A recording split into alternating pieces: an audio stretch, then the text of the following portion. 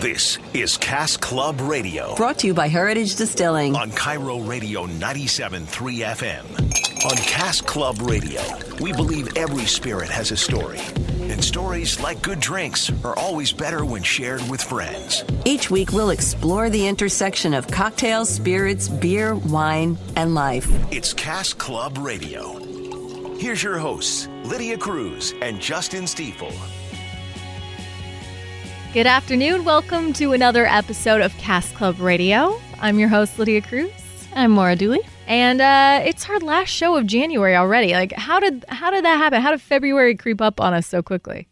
I have no idea. I don't know. It just happens. It happens, especially when it's stormy and rainy and I can have a good excuse for staying inside and bundling up and, passes the time quickly. Yeah. Well, you're rushing anyways to try to get to pitcher and catcher's report date. I know. So It's my favorite. I feel like people are going to start a little thinking, excited it's going by this fast.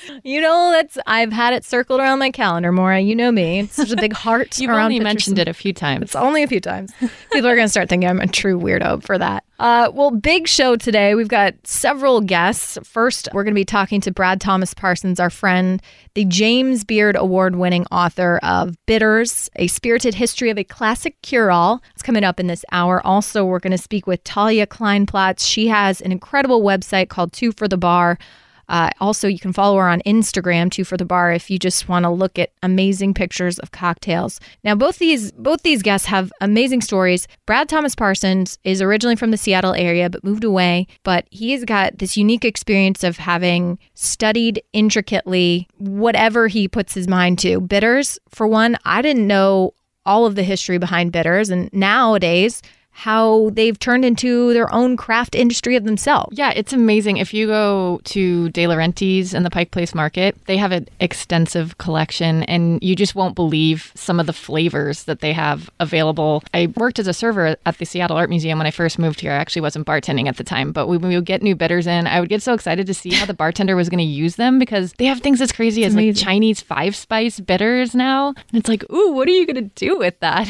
So yeah, exactly. You have some of the actual experience of how did you manage to use some of these in creative ways, or what is some of the ways that you saw people ordering them? When I first moved here, one of the things I was intimidated by was I worked kind of in a more of a volume kind of college type bar in Colorado. Yeah. So I wasn't really, craft cocktails weren't really my thing. Yeah. Like I can pump out shots.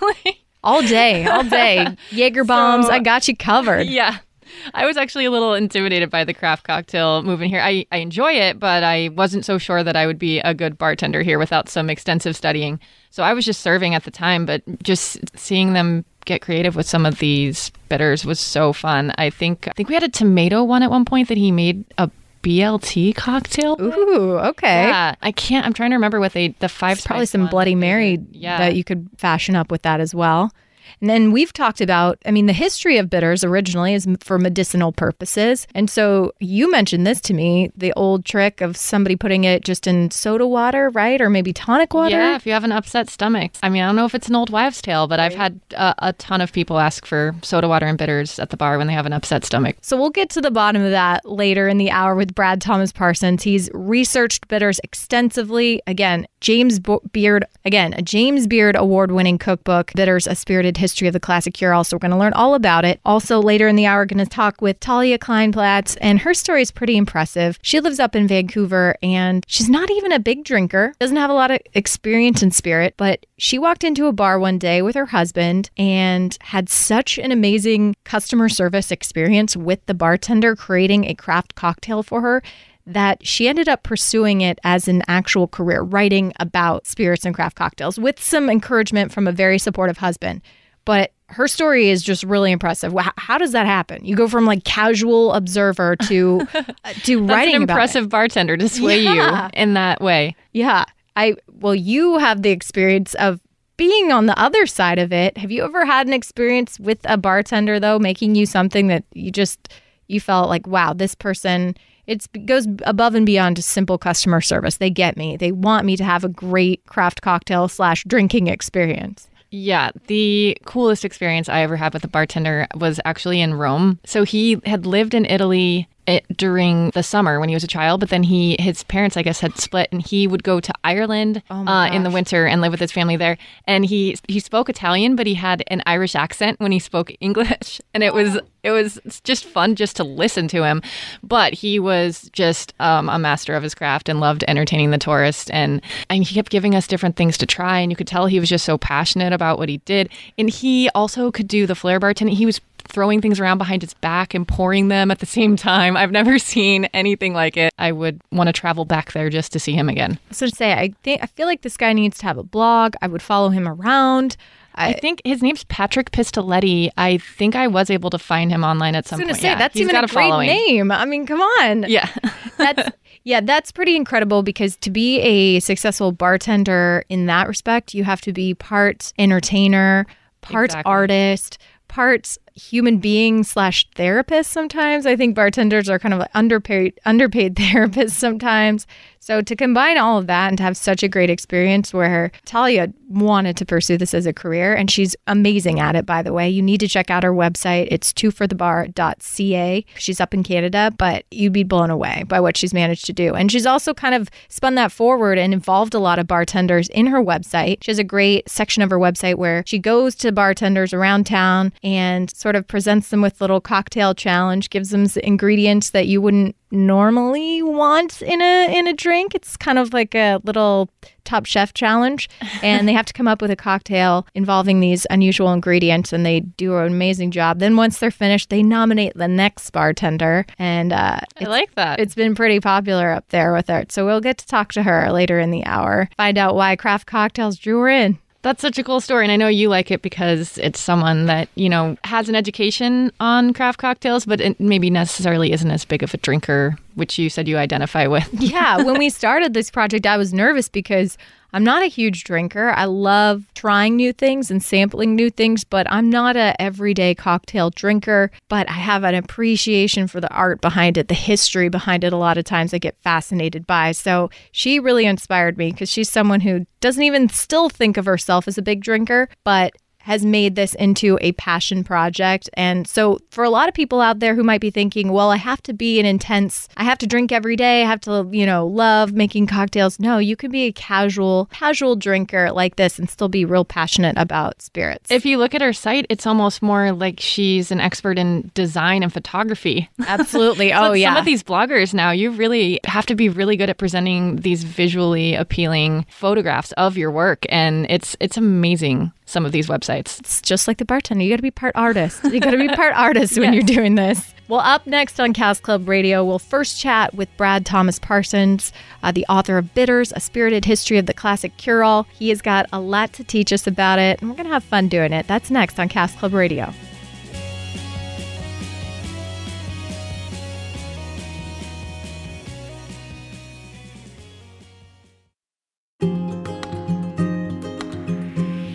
Welcome back to Cask Club Radio. Right now we're joined by Brad Thomas Parsons, award-winning author, James Beard award-winning author of Bitters. Thanks so much for joining us, Brad. We've got a couple questions we want to pick your brain about Bitters. You wrote a book about bitters, which I think is something that's kind of mysterious to a lot of people. They know that it's used in a lot of these newer craft cocktails and it's trendy, but I don't think a lot of people know that much about it. And it's something that's been around for a really long time, kind of started out with medicinal uses. What is the history behind bitters?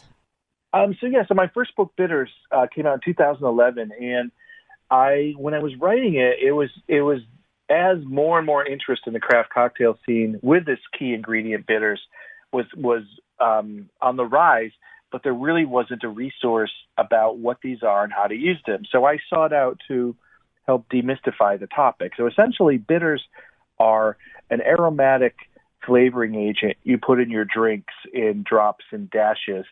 They're not meant to be consumed on their own. They come in many different flavors, but they're generally very aromatic and have a lot of kind of Christmas spices of clove and cardamom, but there's also orange and citrus and celery, and it goes on and on of this rainbow of different flavors. And when they are introduced to a drink, they're not necessarily bitter. They're more of, like I said, a flavoring agent. So they can bring balance to a cocktail. They can tampen down certain ingredients or heighten other ones. There's this kind of alchemy that takes place when they can unite disparate ingredients or help bring them together. And also bitters are part of the original definition of the word cocktail, of spirit, sugar, water, and bitters. So to me, they were never a trend or fad. They're an essential elemental part of what makes a drink a cocktail. And as you said, these were historically in the 1800s used as medicine. A lot of, there's that phrase snake oil salesman you've probably heard, where they would be sold for any cure, any malady you had, from headaches to cramps to trouble breathing to digestive issues. And obviously these claims weren't all true. And a lot of reason was you were pretty much having a sip of alcohol every day as what was making you feel better. But they went from being consumed medicinally to being consumed for pleasure. And there was, during Prohibition and other reasons, a lot of bitters fell out of favor because the bartenders who used bitters were suddenly out of jobs because of Prohibition, or their profession was illegal. And so post-Prohibition, there were only a couple of brands around. And then in the mid to late 2000s, just as before my book came out, more bitters were coming to market. And now there's dozens and dozens of different flavors of bitters available. You walk into any bar, you see a wall of bitters, on top of the bar. But they're used traditionally in a lot of classic drinks like the Old Fashioned, the Manhattan, and even in the martini originally called for orange bitters in it. So it's a way the bartenders like to call them their salt and pepper. They're like a key ingredients in a spice cabinet. But they're very esoteric. They're interesting history and kind of a fascinating story behind it. And like I say, I still have a hall closet full of them from all my research, and I still get into a lot of them and discover new ones. But they'll last you a long time, especially at home. But bartenders can go through an awful lot of them, like Angostura especially, which is used in so many different cocktails. So that's kind of a quick overview of what they are, but they're still very popular and a big talking point among bartenders and cocktail enthusiasts alike. What is one of the best innovations in bitters that you've seen? Oh, that's a great question. I think originally it was, when we're talking about when there was this dearth of bitters, there was Angostura, which is that clovey, Christmassy, spicy kind. There was Peychaud's, which is a New Orleans bitters, which is very anise forward. And then there was an orange bitters, this kind of holy trinity of bitters that can be used in a lot of different drinks. But historically, a lot of cocktail recipe books called for other bitters like celery. And so the first wave of new look bitters, I think it was key that flavors that hadn't been around in decades and decades were suddenly being reintroduced. I think there's so many bitters out there now. Instead of I need orange bitters, there's dozens of different orange bitters, and they all have different profiles. Some may be more spicy, heavy with cardamom. Some may be very zesty and fruit forward. So having all those options, I think, is very exciting. But I also think there's so many that it really goes back to what you like to drink at home. So you don't need to have every bitters under the sun, but complementing which ones you find. But of the bitters craze, I think in terms of ones that will stick around, I think the addition of grapefruit bitters, having another citrus option. A lot of times they add a lot of hops to it, which is a nice and aromatic and bitter, as well as what they call sort of mole bitters, these kind of Mexican spice, savory bitters. They play really well with tequila drinks. And I think having a few of those in your arsenal is a great way. So having new inventive flavors and quality ingredients and understanding more about it. But I think I recently wrote an article about, what this bitters boom had wrought, and then looking back at what are the key 10 you need, because like I say, you walk into a lot of these cocktail stores and bars and there's dozens upon dozens. And so maybe we've gone too far with all of the new look bitters, but I think there's some essential ones that have come around in the last few years, like I mentioned, like the grapefruit and the mole that will stand the test of time, I think. So, Brad, I know there's something in the description of your book that mentions if you ever get a Manhattan without bitters, send it back. I know that it adds to the drink and I know that it balances it, but I'm not sure that you can necessarily pick out that flavor. Is that just what it's doing for a classic Manhattan, is balancing everything? I think, in a lot of my talks and demonstrations I've done over the years when talking about bitters, it's a key demonstration. If you make two Manhattans exactly the same bourbon, same vermouth, side by side, one with bitters, one without, you will notice the one without bitters is lacking. It doesn't have that oomph. It's flatter. It's not as lively. So the bitters, like I say, it's not magical, but there is this. It's bringing aromatics to it. It's uniting the bourbon or rye and vermouth in ways that they didn't do it on their own, just being stirred together. It really complements the drink. But like I say, you're never going to say like, oh, yes, I get that. Even if you're using a flavored bitters, you're never going to say, oh, I'm getting that orange bitters or I'm getting that pear bitters.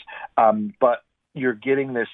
It's like a tasting a food dish lacking salt. Is a great example of that. So if a soup, you're trying a soup without salt and then adding the salt, you know the difference. You may not be able to pick it out right away, but the more like bartenders can, just like a chef can, but as a consumer or as a guest, you might drink a Manhattan without bitters and say like, oh, it's fine, but taste it with bitters and it's excellent. It kind of reminds me. It reminds we do sports a lot of the time in our Monday through Friday day jobs, and it reminds me kind of being that utility guy that isn't maybe always the star of the team or getting the headlines, and yet you don't notice, but their contributions mean so much exactly to the team. Oh yeah. The sixth man of cocktails. Yes. I like that example. Absolutely.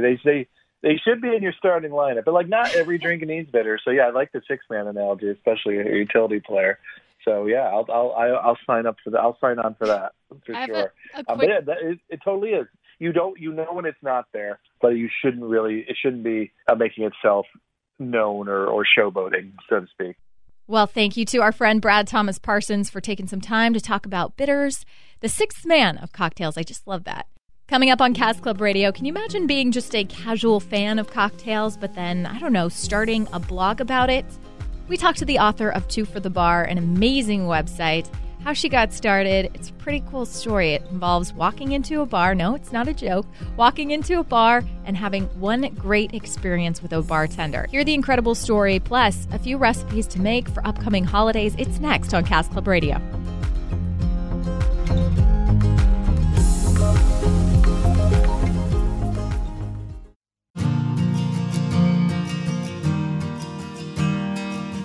Welcome back to Cask Club Radio. I am so excited about this next guest, Talia Kleinplatz, taking time to join us out of her busy schedule. She is the author of Two for the Bar. Two for the Bar is a beautiful website. Everybody needs to go visit it. How did this thing get started? Thank you so much. You've been working hard on it since 2013? Yeah, in some incarnations since 2013. It's kind of gone through a couple of iterations. It started on, some random web page, and then it went to a Tumblr, and then it, as most blogs do, they go through an evolution. Absolutely. But yeah, mine started shortly after I moved to Vancouver and found it a difficult place to settle into. And I was having a hard time kind of finding my own community in the city and finding people that I really connected with. Yeah. And so a happenstance evening at a really excellent cocktail bar in the city got me really interested in cocktails and spirits. And my husband had just kind of said, you know what, you seem to be like really into this. Why don't you start writing about it a little bit? And I was like, I don't know anything about cocktails and spirits. How am I going to write about it? And he just really kind of pushed me in that direction, and it took off from there. Sounds like a pretty amazing husband that you got there. Pretty good partner. He's great. He puts the two and two for the bar. Yes. That's a lot of what makes cocktails, beer, wine, spirits so special, I guess, is the social experience of them. But what was it about this bar or this place or any drink that you specifically had that sort of made you start this journey of cocktail discovery? Yeah, so I actually was never a big drinker before that night. I'm still not a big drinker. And me and my husband had actually walked into this. It's actually a restaurant that happens to have a really excellent cocktail program. And it was our first time there. And we actually went in on a quiet Sunday night to discuss how we were going to leave Vancouver because I was so dead set on not living here anymore. Oh. And we sat down at the bar, and we didn't know that our bartender was actually like an international award-winning bartender who had just come back from winning World's Most Imaginative through Bombay Sapphire. So we sat down at his bar. We had no idea who he was. We had no idea that he was someone really quite magical and special in the cocktail world. And he made me a riff on a Pim's Cup, and he made my husband a more boozy, dark stirred cocktail called a Vieux Carré. And neither of us had tasted anything like it. And the lovely thing about David, who was our bartender, is he loved people like us who were just novices who he could really kind of teach something to. He just wanted to share his knowledge. And so when he saw that we were like a very willing audience and super interested in what he was doing, he just kind of started talking to us more about what he was making and how he was making it and the stories behind the drinks he was making and letting us taste bitters and letting us taste like little tiny samplers of different spirits. And so it was really a very personal approach that he took and very attentive approach that he took. And we were just sold hook, line, and sinker. We were just completely blown away. And it was like a true experience of hospitality in the most kind of, the truest, purest form of hospitality that I can possibly describe. So, I mean, two questions. Are you still in Vancouver now? And is this one of your favorite spots to go to still? Because, it sounds like an incredible experience. Yes, I am still in Vancouver. And it's actually, I haven't been there in a really long time. So the bartender who worked there actually moved on to a different gig. And it just, because the bar for me was so associated with him and him being there, I ended up, chasing him to wherever he went instead of keeping going to the bar where he wasn't anymore. Yeah, it's understandable, but it's pretty amazing how knowing he's out there and that he's inspiring people out there to pursue whatever it is. I mean, he inspired in a certain way this blog, and now in turn, It's kind of you are paying it forward because I'm sure there's many people who are reading your blog who might be novices, because I admit I don't know that much about beer, wine, and spirits, and this has been a great learning experience for me. But what the scenario you just described, the scene you set, was, I was like, wow, I want to go to this place. I want to be a part of this. Absolutely. And I think you kind of hit the nail on the head that, like, starting that blog was really born out of my experiences sitting at bars with really good bartenders and wanting to inspire people to feel like they could go and do that too. Or if they were living somewhere that didn't have bars with like excellent cocktail programs, that like maybe they could experience little tastes of it through the storytelling or through trying to start making drinks for themselves at home and making something that's a lot more approachable and exciting rather than feeling like it's like stuffy or intimidating or any of those things. Like, I think that there's so much to be said for sitting at a bar and sharing a cocktail with people around you that really makes for a really approachable and exciting experience. Absolutely. Speaking of those, of that social aspect and it being a new year, maybe people are getting ready to party plan or have people over. Valentine's Day is creeping up on us. What are some good cocktails that people, for this time of year, that people could make, either for entertaining purposes, whether it's for a group or just, maybe they just want to make a nice cocktail for themselves after work? Mm-hmm. I mean, I think people tend to gravitate towards darker, booze-forward stirred cocktails during the winter, just because they inspire a little bit more heat rather than maybe the more effervescent, light, citrus-forward, sweet cocktails that people tend to drink more in the summer. But truth be told, you can drink whatever you want, whenever you want. That's the fun of being able to make cocktails at home, is like whatever you're in the mood for, you can do it. I tend to gravitate more towards making old fashions at home and Manhattan during the winter. Just, again, those kind of dark, boozy, spicy notes are really what I'm into at this time of year. Negronis are kind of a full year drink all the time. Again, they're stirred, but they just they have a place. They're ubiquitous the entire year round. You can drink them anytime. And then for entertaining, I mean, if you don't want to be standing behind a bar or in your kitchen all night juicing and stirring things and you actually want to be able to socialize, sometimes it's nice to batch things. So like making a really simple punch can be a really great way to have people over, and you can impress them with what you're serving, but not feel like you're constantly standing in the kitchen away from your guests having to shake and stir drinks all night. You don't have to be the flair bartender while you're at home. Exactly. What is one of maybe a mistake that maybe not, we don't even have to call it a mistake, but maybe something that people get commonly wrong with cocktails, or an approach that they're doing, making it more difficult for themselves?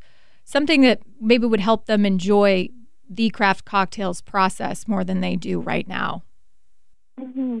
I think that for people that are looking to do it at home, sometimes it feels like a daunting task that you have to have everything, that you have to buy everything. You have to have like every kind of selection of spirits, every kind of selection of bitters and vermouths and modifiers and all of that. And I think that if like people can just scale back and be like, you know what, I'm going to build this really slowly, and I'm going to start by getting like a decent bottle of gin, a decent bottle of bourbon, a decent bottle of rum, whatever is kind of speaks to them in terms of cocktails, and really start just from the basics and not worrying about having to have every single bottle or every single tool or the perfect mixing glass or the perfect spoon or the perfect jigger. Like none of that actually matters. And you can make really great drinks at home without having all of that. So if you go to a bar and you really like an old fashioned and you want to try and make it at home, just pick up a bottle of bourbon and bitters and start there. And you can do everything really slowly, and it'll make the process almost more enjoyable, because you can do it over a slow period of time rather than having to sink, hundreds of dollars into building this thing right off the bat. And then you're stressed about finances because you're trying to build a bar at home. Well, I was going to ask you, bar carts seem to be so trendy right now, and building a bar cart can be kind of a daunting task. But you mentioned just getting some simple bottles of good alcohol to start the basic foundation. What are maybe some other little things that people could add that would really spice up their bar cart?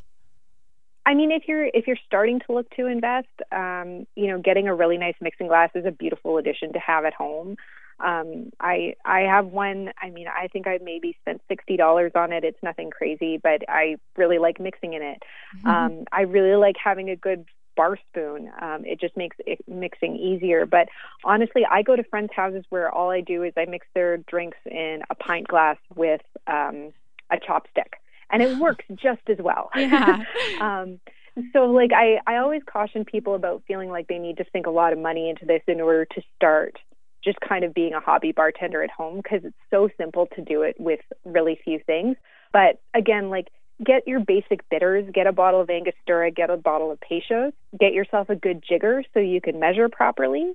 And I think if you have those things, if you have like citrus on hand all the time, just some lemons, limes, and some orange in your house all the time, that's great.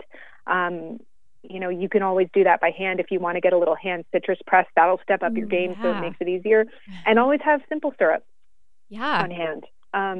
So it's more so to me just about having like really quality ingredients, just that'll make it easier for you to do these things on a whim, rather than actually adding a bunch of equipment it'll look really pretty, and it makes kind of the process of making a drink more fun, but you by no means need it in order to do what you want to do at home. I like that. Start small. You can grow over time, then it's not as daunting. Absolutely.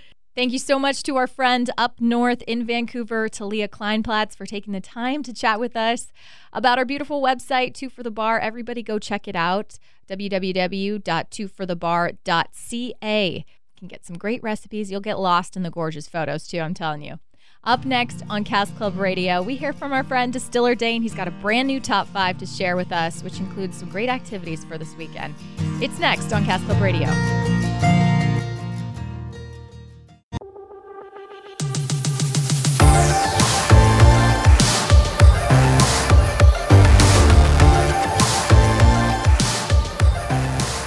Welcome back to Cask Club Radio. Right now, we're joined by one of our favorite people, Distiller Dane. What's up? Not too much. How are you guys doing? Good. We've missed you. We haven't had a top 5 in a while, so we got to know what's going on. It's been a little while. I'm actually out at our Roslyn location hanging out right now. The snow is falling. It looks pretty good out here. Oh, nice. Making lots of product? Making lots of product. All right. That's good. That's good. All right. So, folks who are new to this is our head distiller, Dane, and this is his top 5 items of the week. Yeah. Go. All right. My number one of this week is Roslyn Focus, since I'm in the area right now. But I just went down the street and had lunch at the Roslyn Cafe, and this place is amazing. On their menu, they also have some chilaquiles, which I would definitely recommend getting. I've had the chilaquiles there. The eggs on top are awesome, and green verde sauce is what you need to cover it up. It's perfectly sized, the proportions. All right. Number 2. All right. Number 2 is one of my favorite breweries in the state right now. Just the other weekend, they had their 3rd year anniversary. They're called Holy Mountain, and they're down at the very end of Mercer on Elliott near the train tracks. They released a bunch of special releases over 2 days, so some of their kegs were tapping out in 25 minutes. But it was spent a couple hours there, I guess you could say, and they were putting out lots of good stuff that day. Wow. Was it packed? Did you have to wait in any lines? It was packed all day, but the lines to get beer wasn't too bad, and no long bathroom lines, so they kept the beer flowing pretty well. Good. That's Holy Mountain Brewing? Oh, yeah. All right. Good. Holy Mountain. All right. Number 3. Number 3, I'm a sucker for ice cream. It's one of my favorite treats, but people neglect custard a lot. And there's a shop up in Capitol Hill in Seattle, and it's called Old School Frozen Custard. And they usually have like a regular vanilla and chocolate and then a couple seasonal flavors at the time. But if you've never had custard ice cream, you got to go to this place and check it out. Why does it get neglected? Why do you think that is, Dane? I don't know. There's not a lot of shops that make it. There's usually one here and there. I've been to a few, but there's also, I guess the difference between custard and ice cream is they use egg yolks in it too, which technically makes it a little more healthier too, so you can indulge a little more. Custard's big in the upper Midwest. The phrase you chose, that people neglect the custard, makes it sound like some kind of abuse situation going on, as opposed to they just forget that custard is a good option at times. Yes. So we don't want to advocate abusing custard on this show. Nope. That's not the goal we have. So don't abuse the custard. All right, number 4.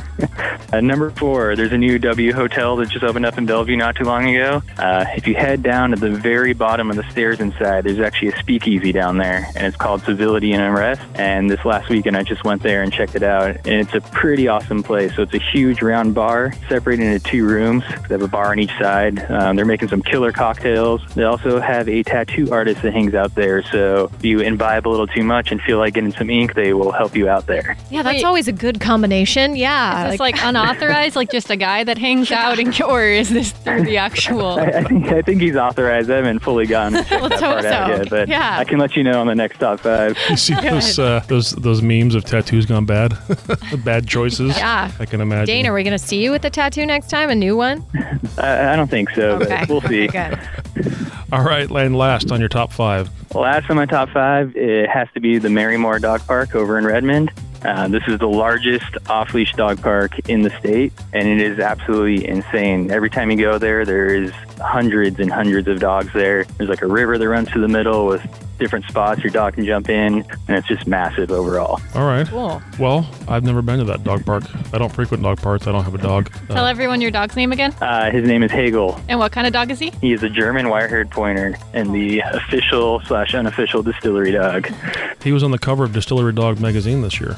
That's pretty impressive. Yeah, and that magazine also was banned in the New Jersey prison system.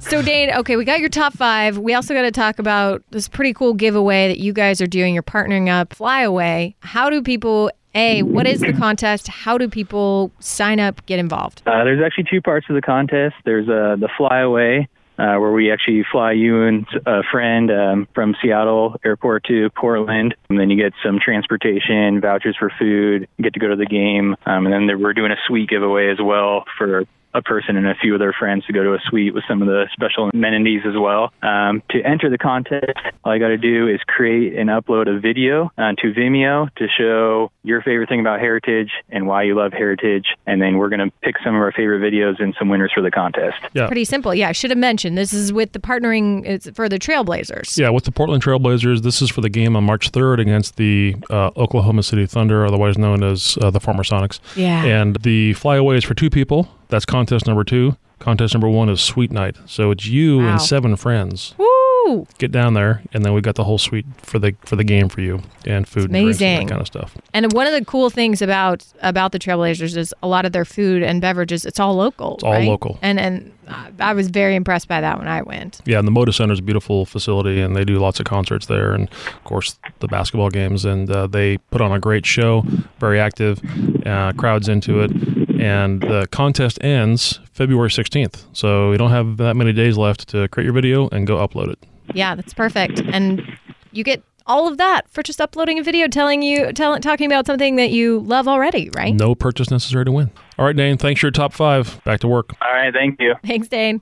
So before we get out of here, you guys have something pretty amazing going on. You have to tell us about. We announced last week a sponsorship with Evergreen Speedway and north of Everett, the northern Seattle region, and it will cover all the races this year at the Speedway. They've been growing that brand and growing the number of events that are happening. They also are hosting the fair up there this fall, and for the first time in the 110-year history of the fair, they're going to have beer, wine, and spirits there, so we'll be part of that. Wow. And it's a big deal, and there's going to be a Heritage Distilling Company race car as part of this thing. So cool. Yeah, we're excited about it, and it's just another way for us to get in the community, get the brand out there, and get in front of new customers. So we're very excited, and we're honored that they approached us about that. Do you get to ride in the car? We've been told we got to do some ride-alongs. We got to go out and wave the flag for one of the races, and there's some of the cool surprises that'll be happening. Yeah. I don't know that I fit in the window the way the smaller drivers do, so we'll see. It's like Dukes of Hazzard style. Yeah. Right, the doors are all welded shut.